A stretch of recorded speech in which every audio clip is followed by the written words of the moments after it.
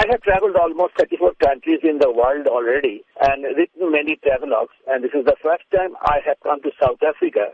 I am really pleased to come here and I've started liking the place. We had in Cape Town, and Cape Town I found it to be a very nice modern city, free of pollution and scenic beauty.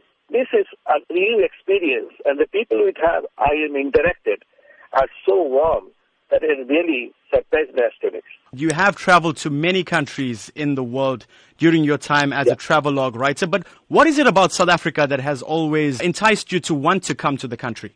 You see, in South Africa, it has a connection with India. At one point of time, many Indian people came here, and I believe that still some of the descendants are staying in Durban and other places. And this is the country where Mahatma Gandhi stayed. So always had inclination to come to the South Africa, but this is the first time I got the opportunity to come to this country. Lotus FM is a Durban-based radio station. So tell us about what Durban has to offer for you.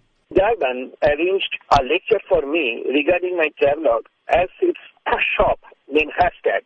There I will speak in front of so many people from Durban regarding my experiences in traveling other countries and regarding my travelogues which I've written.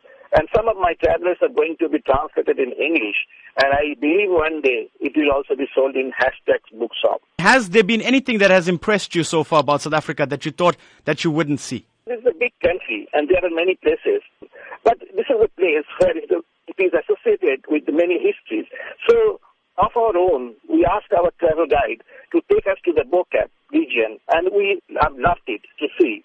So this way, we have seen many things, and it's such a big country, there are many more things to see and many more people to interact.